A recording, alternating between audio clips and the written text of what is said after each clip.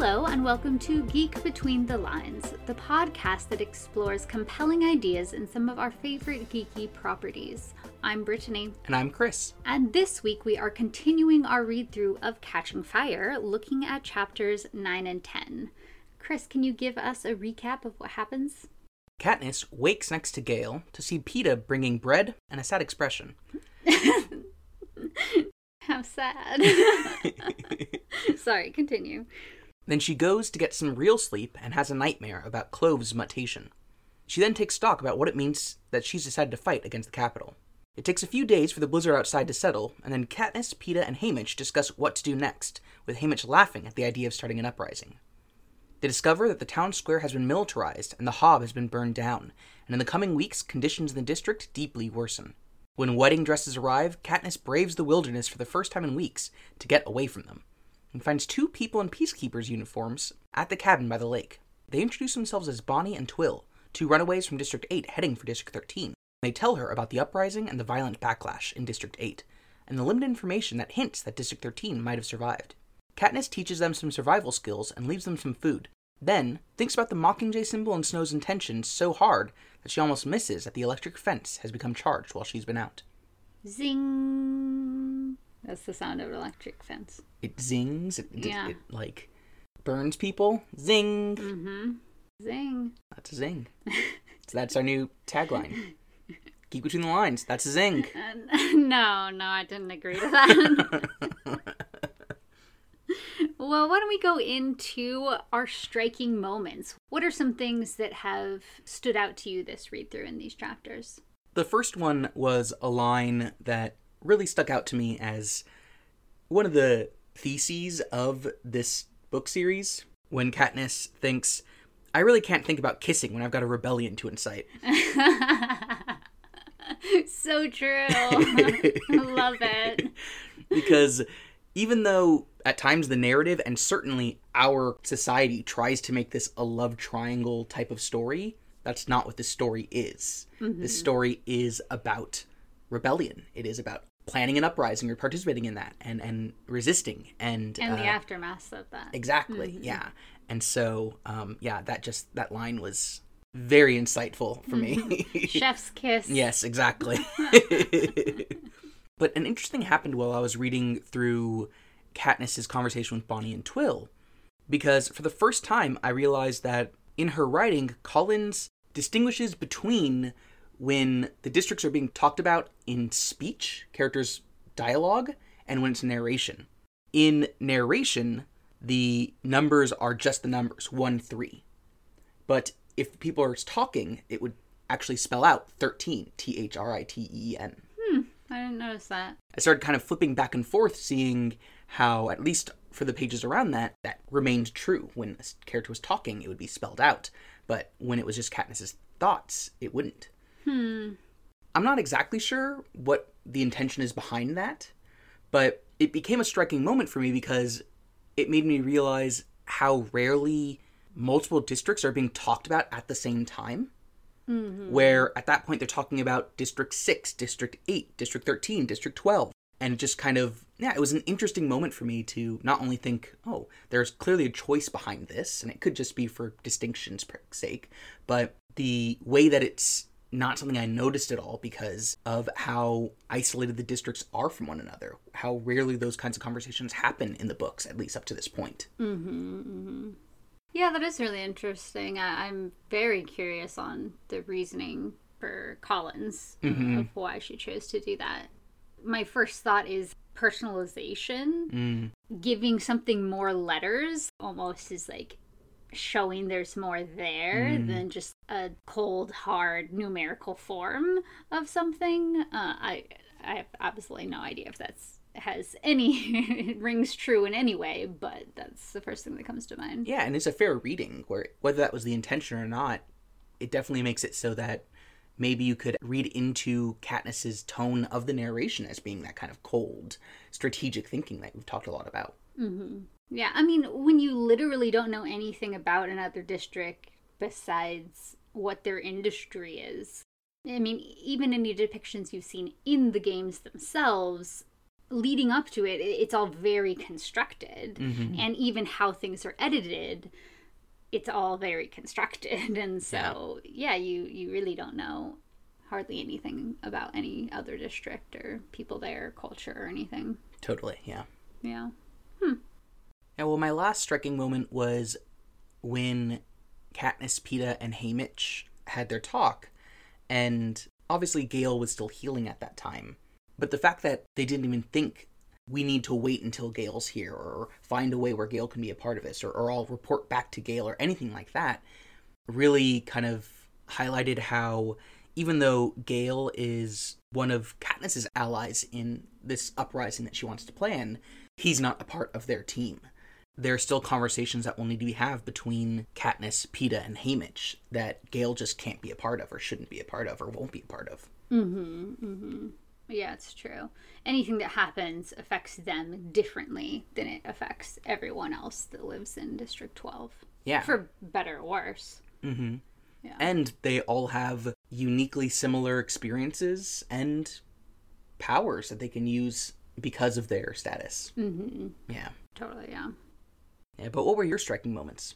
Yeah, something that I was just noticing and appreciating is just how much insight and wisdom I think Katniss shows in these chapters.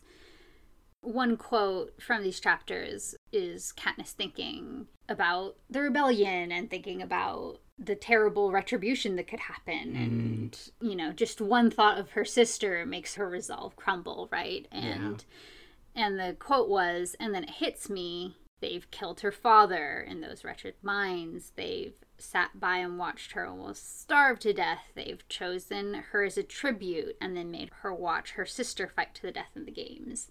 And just how quickly she's able to change that perspective and realize that, because I feel like oftentimes people, it's so specific, the circumstances they're thinking about and the individuals, rather than the bigger picture of seeing how, like, no, already some of the worst things have already happened to this person that I love because of this system of oppression that is continuing to do this, and not just her, but to everyone in the districts of Panem.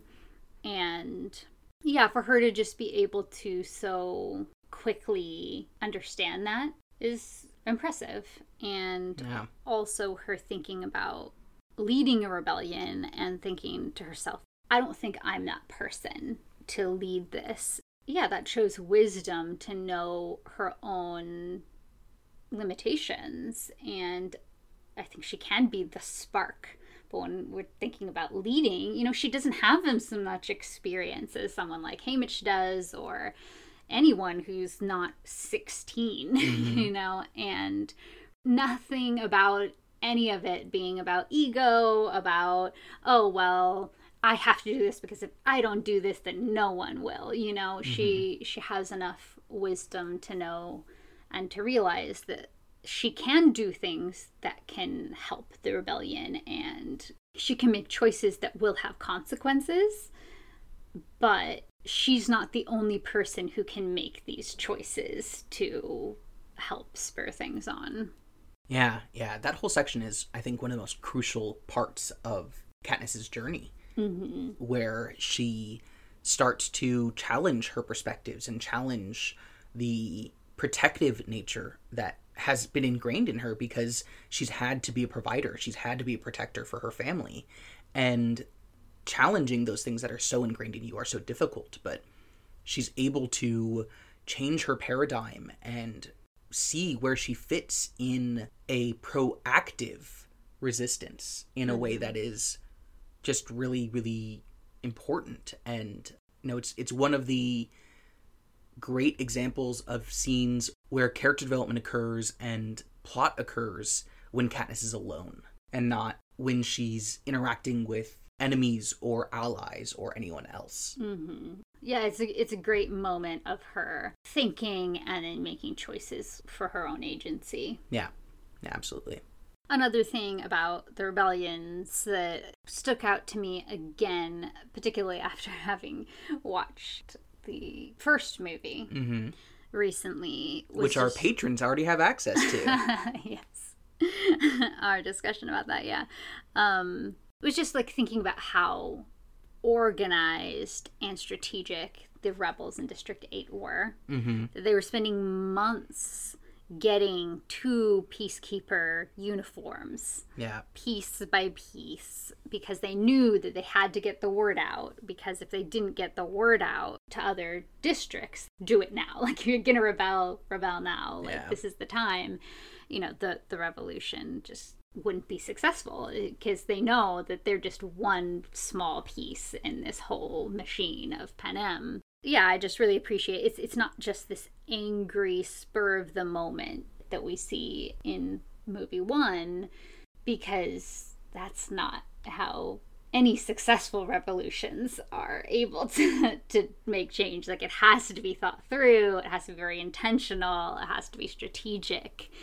Absolutely. Yeah, so I appreciated that we got to see that from Katniss's conversation with Bonnie and Twill. Mm-hmm.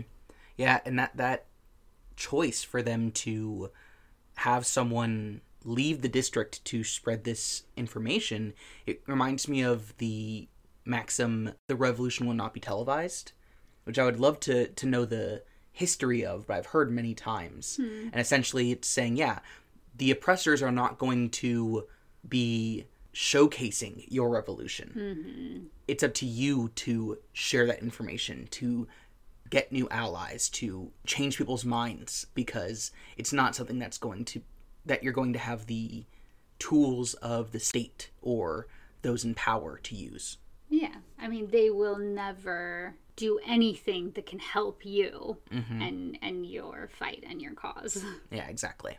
And the last little thing that stuck out to me was just a little line when they get to the town square and they see all of the changes that have happened while the blizzard was happening and everything. And it was just phrased about the peacekeepers. It said, occupy nests of machine guns. And just the word nests in there really stuck out to me as just, I don't know, I'm just always impressed with Collins' writing, that she's able to get into the headspace of somebody who is not always familiar with all of these things, who is not constantly surrounded by these things and the language and everything, that this is a way that Katniss contextualizes and relates things. She relates it to what she's around the most, which is nature and animals and nests and things like that. I love your reading of that, because that didn't come up to me, because that's how the terminology that's used in, like, video games. I'm sure. And so I wonder if that is a militarized word. I think that that's definitely how Katniss thinks about it, is the way that you brought it up, of her tying it into nature. Yeah. Yeah, it's one of those things, even when we were talking in the first book at the very beginning, Katniss thinking about the velvet on the cushions. It's a really important skill for authors to not just have the person that they're writing know all the same things that they do, and be familiar with all the same things. And so, it just stuck out to me as that. Yeah, great point. Thanks, Chris. You're welcome, Brittany. So why don't we move into our From Another Point of View section. And this is where we're looking at a scene or two of a character and their perspective other than Katniss. Yeah, so I, of course, have to talk about Peeta. What? You? Because Katniss mentions that Peeta has likely stayed up all night baking bread to help Gale. Oh, Peeta. Oh, Peeta. I mean, to help all of them. Yeah, to be of help. And that he has probably been watching Katniss sleep, holding hands with Gale. He then tells her to go to sleep, to get real sleep in a bed. And all of this is for Gale, who is his quote-unquote rival, you know, for her love or whatever. And that's just not how Peeta sees this at all. Peeta is someone who, you know, I can imagine him being up all night because he's so worried and he knows how much pain Katniss is in and how difficult all of this is, and he just wants to do whatever he can, these small things, to be of help. yeah, it's just, I love Peeta, I admire Peeta, and at times I resonate with Peeta, and just the idea of being so preoccupied with the needs of others and wanting to be there for people who are suffering in ways that you can't actually fix. Yeah, it's really profound. He's a very giving boy. He's absolutely that. It makes me think also of, you've been highlighting how Peeta himself has likely struggled with depression. Mm-hmm. And here, it really kind of took me aback to think not only like, oh, sweet Peeta, but to really try to put myself in his shoes and think about what it would be like to have that much anxiety and worry and pain that he's experiencing, that's keeping him up all night, that is motivating him to do the small things that he can, and that he still does that with such grace. He's still able to prioritize what he can do and making sure that Katniss takes care of herself in the ways that she can. Mm-hmm, mm-hmm. Yeah, and I wonder if doing acts of kindness like that, if that's part of his own coping mechanisms. Mm-hmm. At least when I suffered with depression at its height, somebody else actually needing something, me being able to do something for someone else or be there for them has been one of the few things that could kind of break through kind of the weight of depression. And so I wonder if that could be a part of it too, like actually physically making this bread, taking it over to have a small piece of enjoyment that these people who are now stressed and scared and worried and all of that. I mean, for Katniss, definitely, but not just for Katniss, for her mom, for Prim as well. Mm-hmm. I mean, I'm probably Haymitch because he also checked in on him and stuff too. I actually, a couple of years ago, I took an online course on the science of happiness and well-being that originally was taught at Yale. And one of the things that I learned from that is that studies have shown that one of the best ways to build happiness into your life is to be of service to others. Mm-hmm. That it does make people feel more fulfilled, more happy with their life. Yeah, it just increases their well-being. And motivation, I'm sure. Yeah, exactly. So yeah, that's a really, really interesting point, that this can be something that is, whether conscious or not, something that helps him in some way. I mean, we know that Peeta's quite insightful, so I wouldn't be surprised if it's conscious. Yeah, absolutely. Yeah. Another thing that I was thinking about at that first scene was just, I've mentioned to you before, Chris, but I don't think I mentioned it on air. When I first read this book, I was listening to Adele's 21 album, like, a lot. There was just so many songs that I just, like, felt like this is what Peeta's feeling during this, and this is definitely one of those moments. But also, on the flip side, from another point of view, I was thinking about, what would Gale have felt waking up and seeing Peeta watching over him, sitting there with him, since it's pretty clear thus far that Gale's a little more snippy about Peeta than Peeta is about Gale. Yeah. And, like, literally just was upset about her not being willing to leave Peeta behind if they ran away and things like that. So, I was just wondering what that would be like. And I could just imagine that Gale would just feel like, ugh, why is he such a good person? Yeah, absolutely. He would take it as a slight that Peeta's helping. I mean, not that he would take it as a slight, because there's a line that's coming up in some future chapters where he's like, it'd be easier if I could just dislike it, like if he was just bad, annoying, but he's not. Like Gale is. Sorry. That's not true, but it's funny. Yeah, so I was kind of wondering if that could be a moment that he started to change how he felt about Peeta, and I don't know, maybe ease up on the anger or the jealousy or whatever to some degree, because, like, you're literally seeing some of the best qualities in this person Yeah. that you really have never interacted with. You've only seen on screen and seen with all of these contrived things. And so, yeah, I was wondering if that would be a moment that he could actually feel some gratitude towards Peeta, and it changed his perception of him, at least to the degree where he can't really be mad at him in the exact same ways. Yeah. Yeah. But did you have any other from another point of views? The other moment that really got me thinking in this direction was when Haymitch mentions that Effie asked Haymitch if he would walk Katniss down the aisle, if he would give her away. Because this made me really, I think, understand both Effie and Haymitch a little bit more. Because I could really see Effie seeing this as a momentous ask. Thinking that this would be something that Haymitch and Katniss would love, that the Capitol would certainly love, and kind of highlighting the romantic aspect of it. Also, I think it highlights... The romantic aspect. Of a wedding and all these other kinds of things. Yeah, not between them. Like, the romance... What are you talking about? Like, romantic as what in, fanfics have you been reading? No.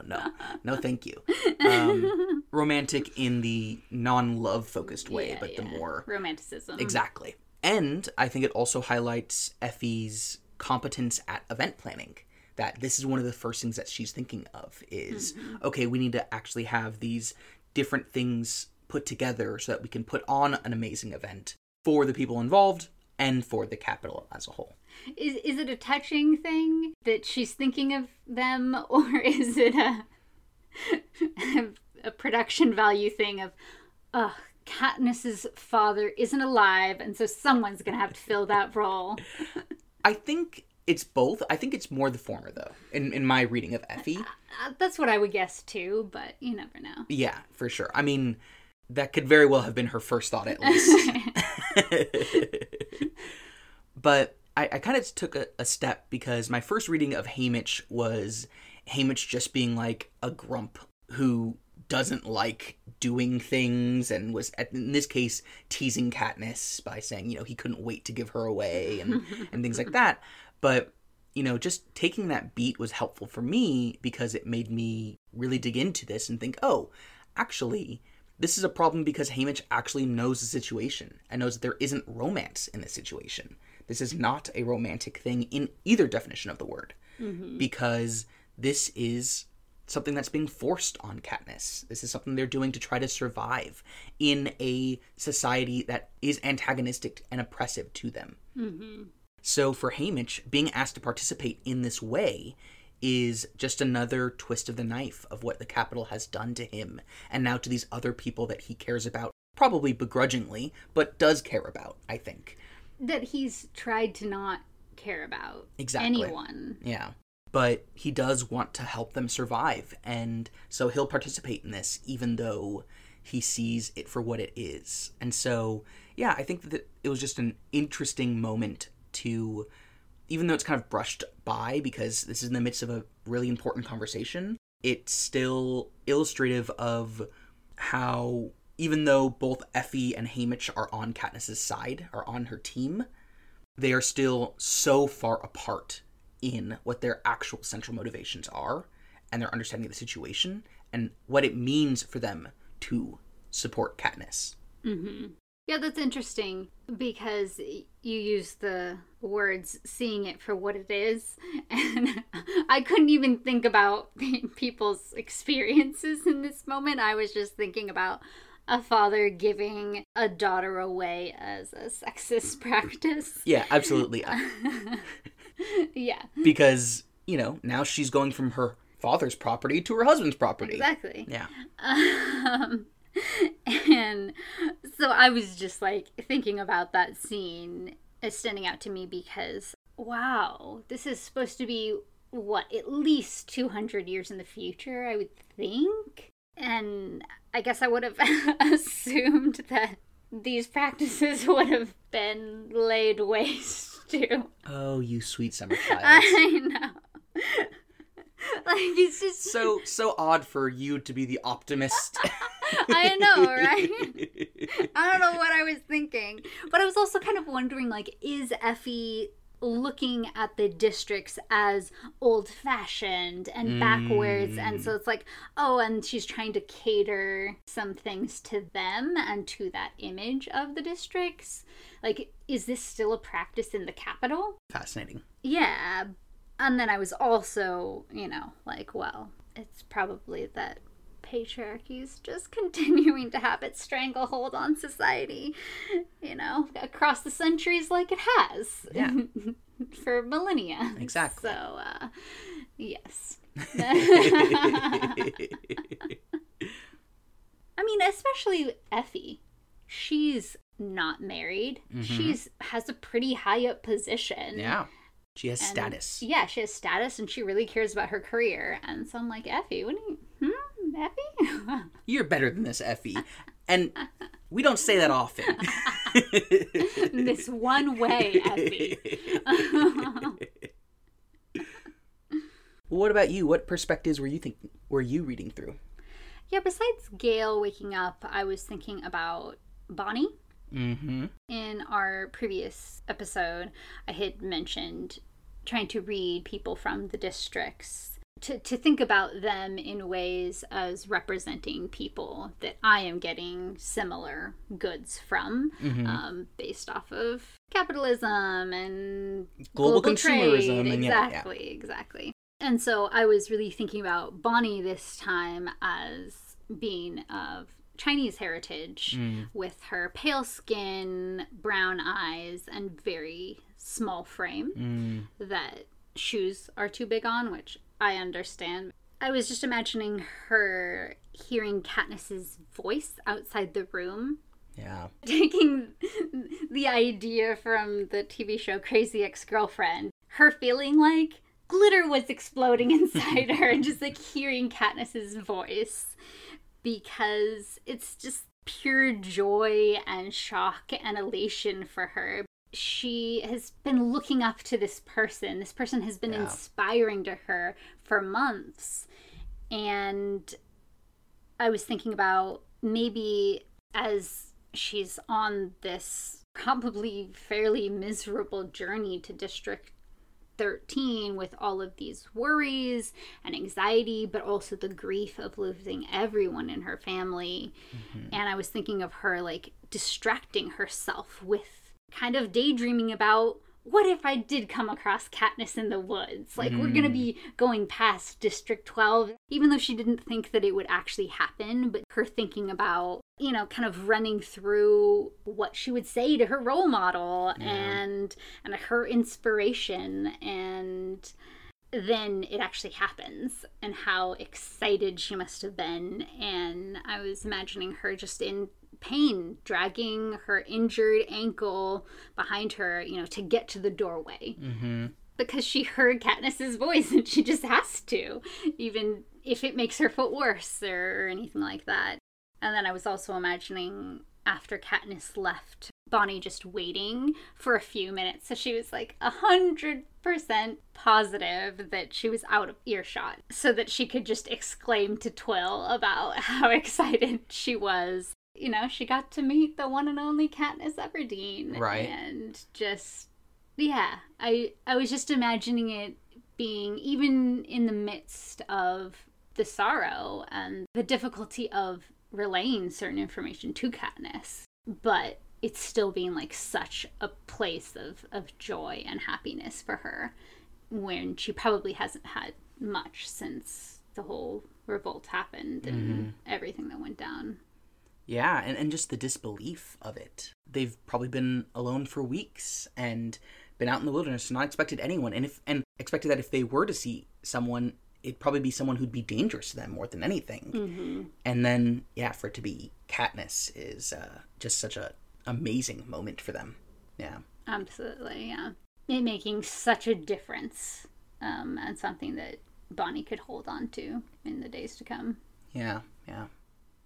That practice of reading them as tied to our own ideas of consumerism, and reading her specifically as Chinese, it called to mind for me an amazing book I recently read called Iron Widow. Because it's a book based off of Chinese history and mythology, and the main character has her feet bound. So thinking about Bonnie having pain in her foot and having that limit her movement definitely made me think back to that book and yeah, how these different kinds of representation can illustrate new thoughts and new connections and new ideas. So I really like that practice that you're doing. This book certainly, I think, is in no way trying to make that connection because it's such a more complicated one. But if that is something that anyone's interested in, I would so recommend Iron Widow. I honestly think that it's a book that reminds me more of The Hunger Games than anything else. So huge recommendation. But yeah, that's very interesting. Any other perspectives? No, that was the last one that I was thinking of. So when we move into our touch points, these are things that we are seeing happening in these chapters that we see parallels to in our own world and society. What do you have?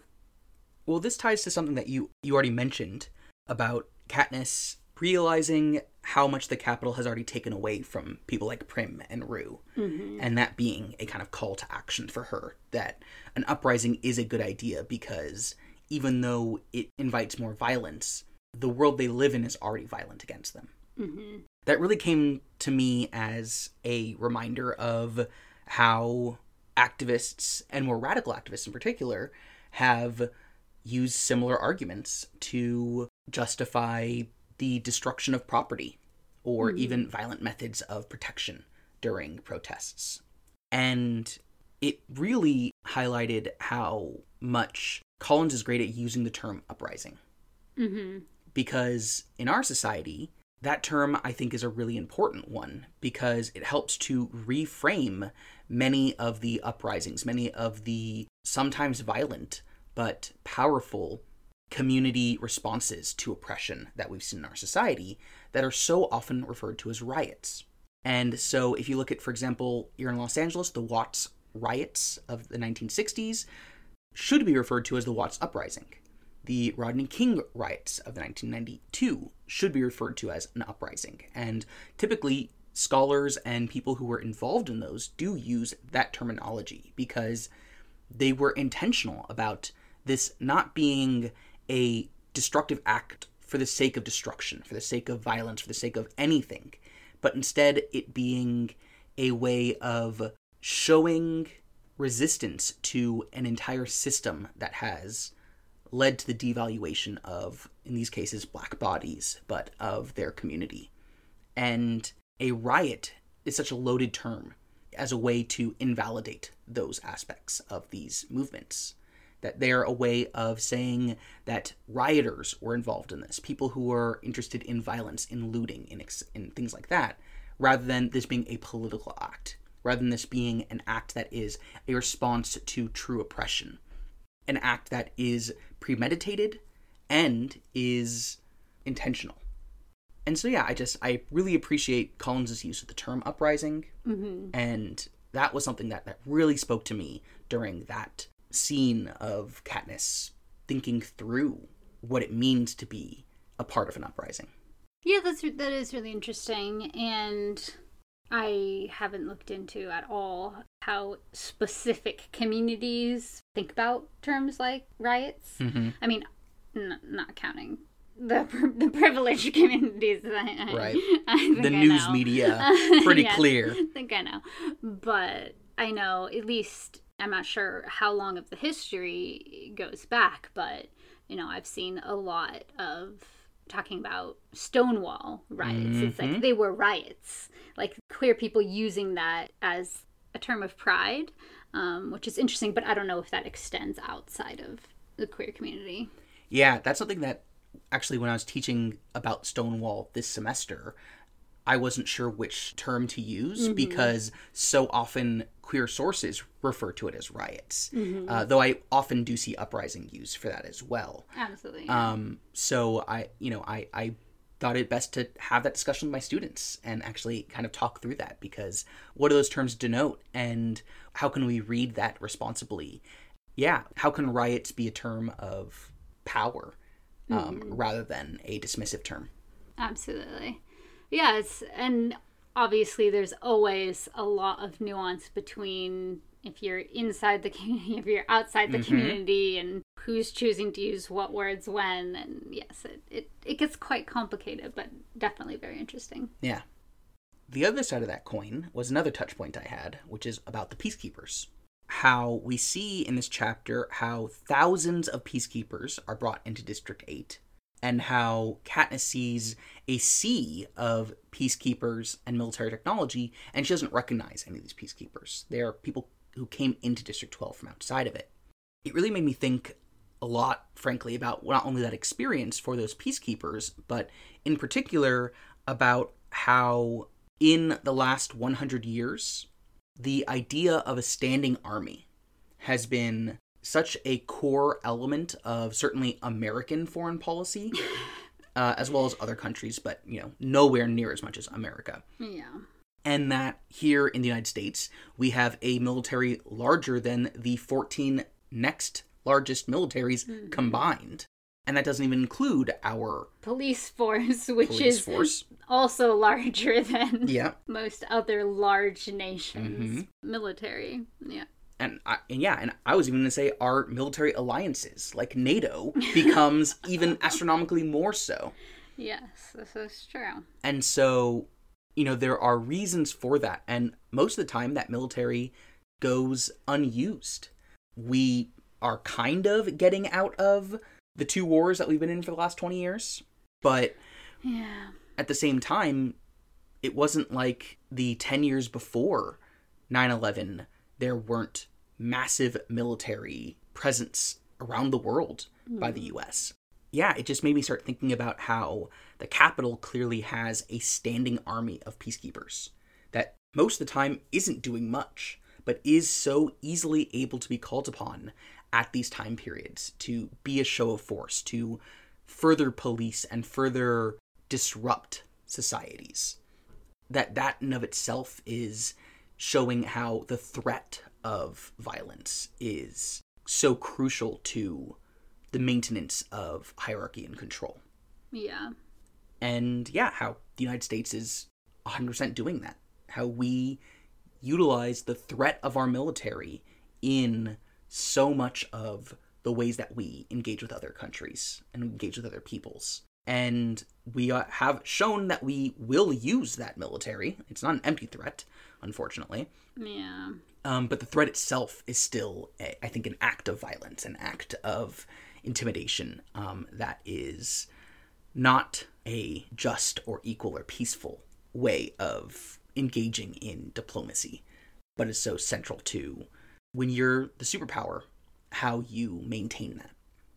Yeah, and imagine these thousands of peacekeepers leaving. Mm-hmm. What damage would they have done to the infrastructure, the businesses, everything. The Absolutely. Resources they've used up and all of that. Yeah. Yeah. I mean, I 100% care about all of the injustices happening in this country, for sure. At the same time, there's always been a special place of rage for me when it comes to the United States military and us invading other places. It's like, we do not belong there. Like, problems in your own home, your own group, your own nation are one thing, but going in and forcing yourselves on others that have no say is just, it just enrages me. Yeah. When I was in the Middle East, I was in Egypt, and I remember this Egyptian man I was talking to telling me, when you're voting for your president, you're voting for all of us. Mm-hmm. We don't have a say, but what your president decides will affect us. Yeah. It can ruin our lives.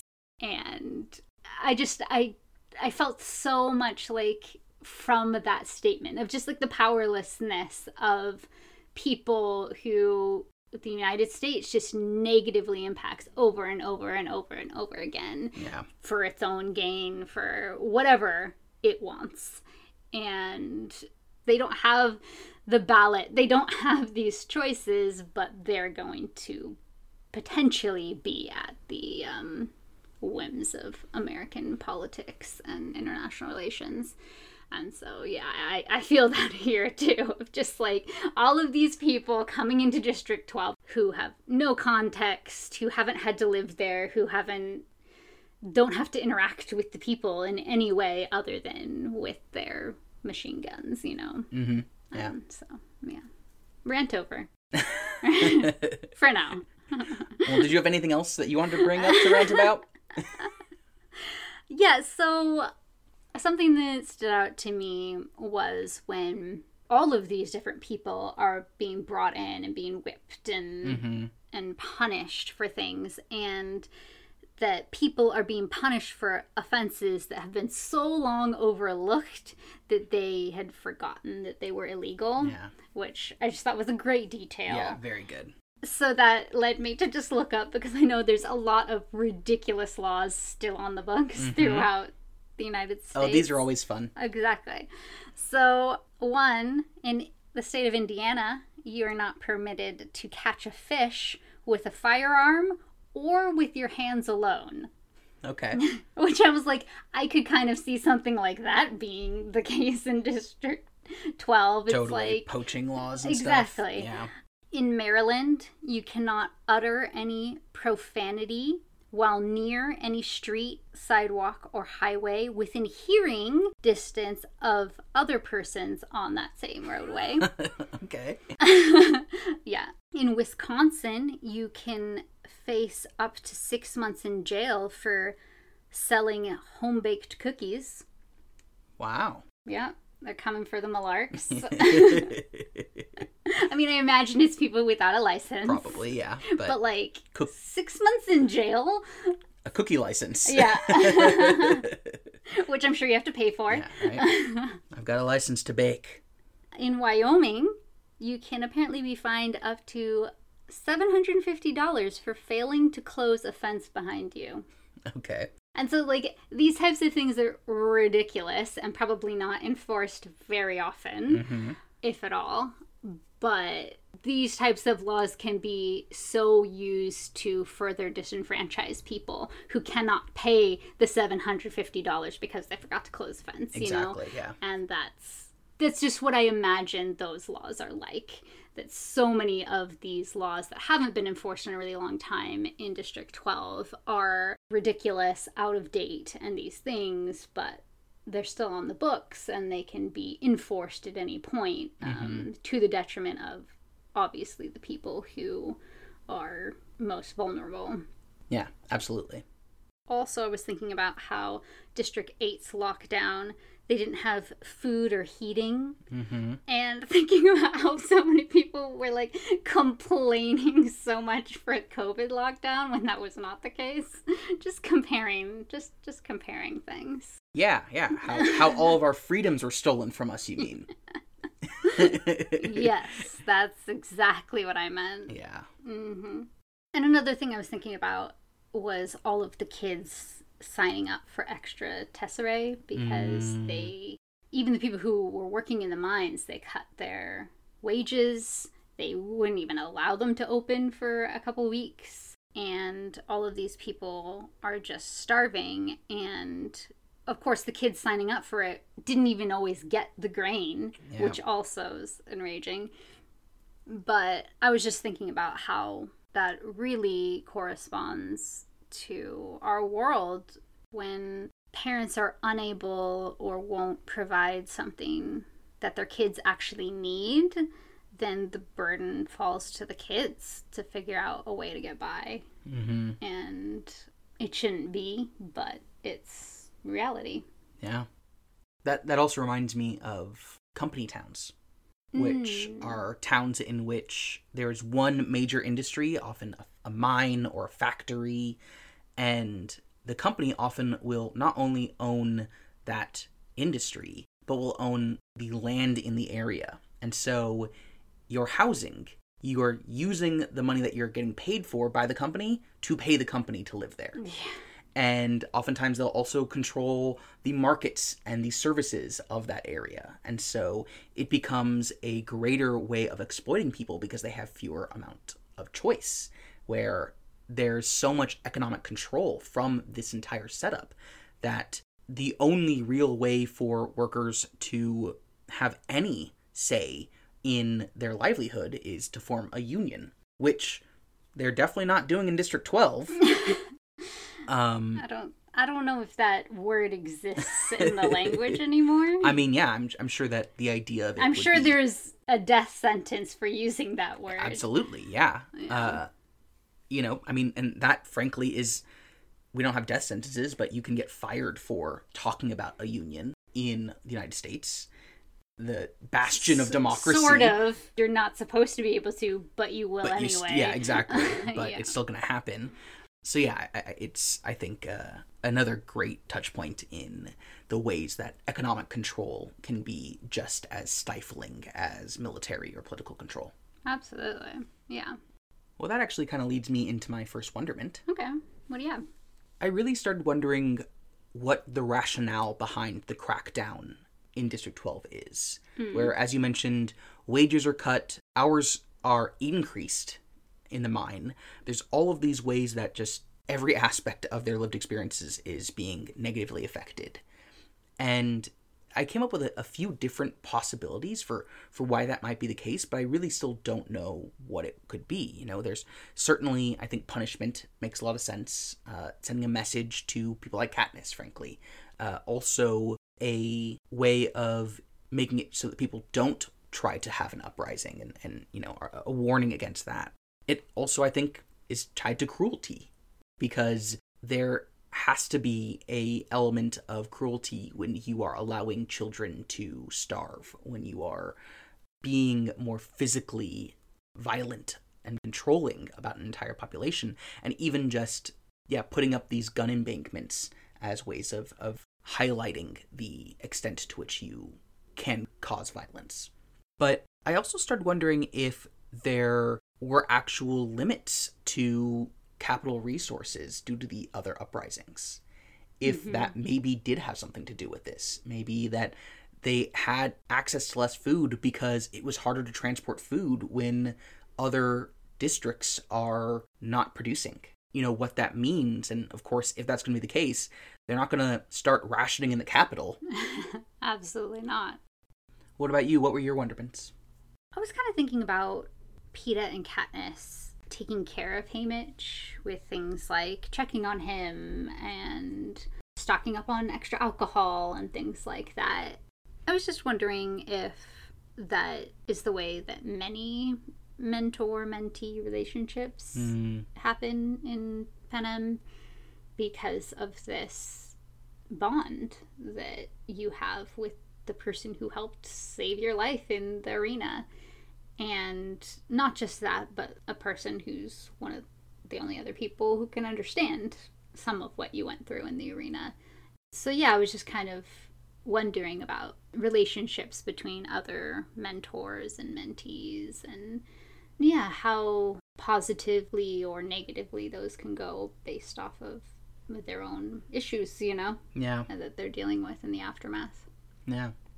I was also thinking about Twill and if she taught some form of history or geography, because she knew about District 13's population size. She knew where they were geographically and had some access to information that someone like Katniss doesn't have any access to. And so, I was wondering if she could be a teacher of those subjects. And if they're going to give a little bit of information to teachers, how do they monitor teachers? How do they keep tabs on what they're doing? And if they're dangerous, quote unquote, and things like that. Yeah, that's interesting. And my last lingering question is just what districts would the Capitol be willing to blow up factories in? They were willing to for a factory in District 8, but what commodities, what resources would they be willing to sacrifice to make a point, to scare people, and what would they not? Yeah, because that is such a drastic over response and a costly one. So, yeah. But why don't we move into our intentions? So what are you taking away from these chapters and applying to your own life? I was really struck by the moment when Katniss gains anger and hatred for District 13. I love that moment. So good. Yeah. It calls to mind the idea of if you're not on the side of justice, you're the oppressor. Mm-hmm. And particularly if you have the power to do something and you don't, then you are also at fault. Not that I want people to be using nuclear weapons, but... For sure. Yes. Let's avoid that, please. But at least contact other districts to be like, if, we can gain enough momentum, Yeah. But, yeah, it made me kind of start thinking, because we talk a lot about how we are the capital. But I think there's also a reading of we as people who are invested in social justice and critical of our government and all these other kinds of elements, we are District 13 in a way too, because we have more power to fight poverty and military actions and all these other kinds of things that our country and corporations and other actors create around the world, and we simply can't do everything about it. But there's always more that could be done. And in particular, we could do more that costs us more. Because District 13 refuses to do it because of the risks involved for them. And yeah, sometimes I am not as considerate or intentional about my choices because it would cost me time or energy or money. Mm-hmm. So my intention is to try to be a little less District 13. And to also not lean into the kind of white fragility that we've talked about before, but instead to accept that we're someone who is oppressed by our government or the corporations that I give money to or whatever it might be. Were they to hate me, that would be a valid response. Mm-hmm, mm-hmm. And that all I can do is, try to do more and try to be more intentional in those ways. Absolutely. That's a great insight. I haven't thought about that before. And even going back to the story I was telling about when I was in Egypt and talking to that man, any of the times that I was in Egypt, Jordan, Palestine, I was like, oh, you can absolutely hate me. You can absolutely judge me. You can be furious at me. I will not take offense at all because you have every reason to. Yeah. Well, what about you? What's your intention? My intention is coming from when Katniss was talking with Bonnie and Twill, and when they were talking about District 13, Katniss was like, they were graphite miners. But then I hesitate because that's information I got from the Capitol. Mm-hmm. So I have, over the past decade or so, been trying to be more intentional about thinking about where I've gotten pieces of information that I just think is true because that's what I was taught or that's what I've heard or whatnot. Yeah. But just trying to analyze those sources of information a little bit more, trying to be intentional about that. Yeah, very, very important. Get those works cited page. I know. I love works cited pages. I don't include them in this because nobody really would want that. But yeah, if you are shaking your head right now and saying that you want that, then you can write us. Yeah, I guess, or maybe check your priorities.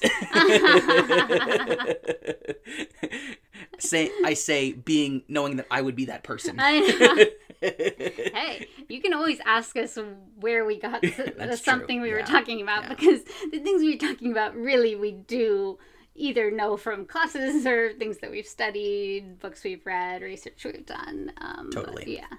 Footnotes are a little difficult in a podcast. So. Okay, well, I think that will wrap up our discussion of these chapters. What's happening next time on The Hunger Games? So we'll be reading chapters 11 and 12 and seeing Katniss and friends enjoy a bag of candy. Oh, that's sweet.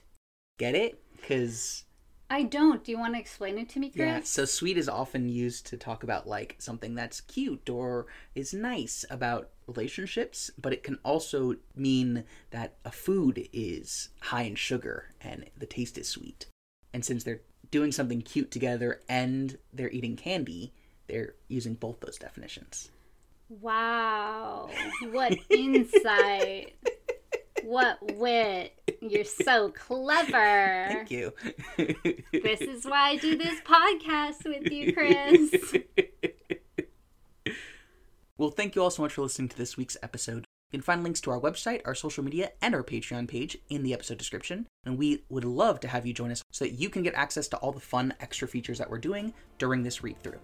We want to thank Kimberly Taylor Pastel at Lacelet for designing our logo. You can find her designs at lacelet.com or searching for Lacelet on Instagram. Thanks again for listening, and we'll see you next week. Until then, geek out!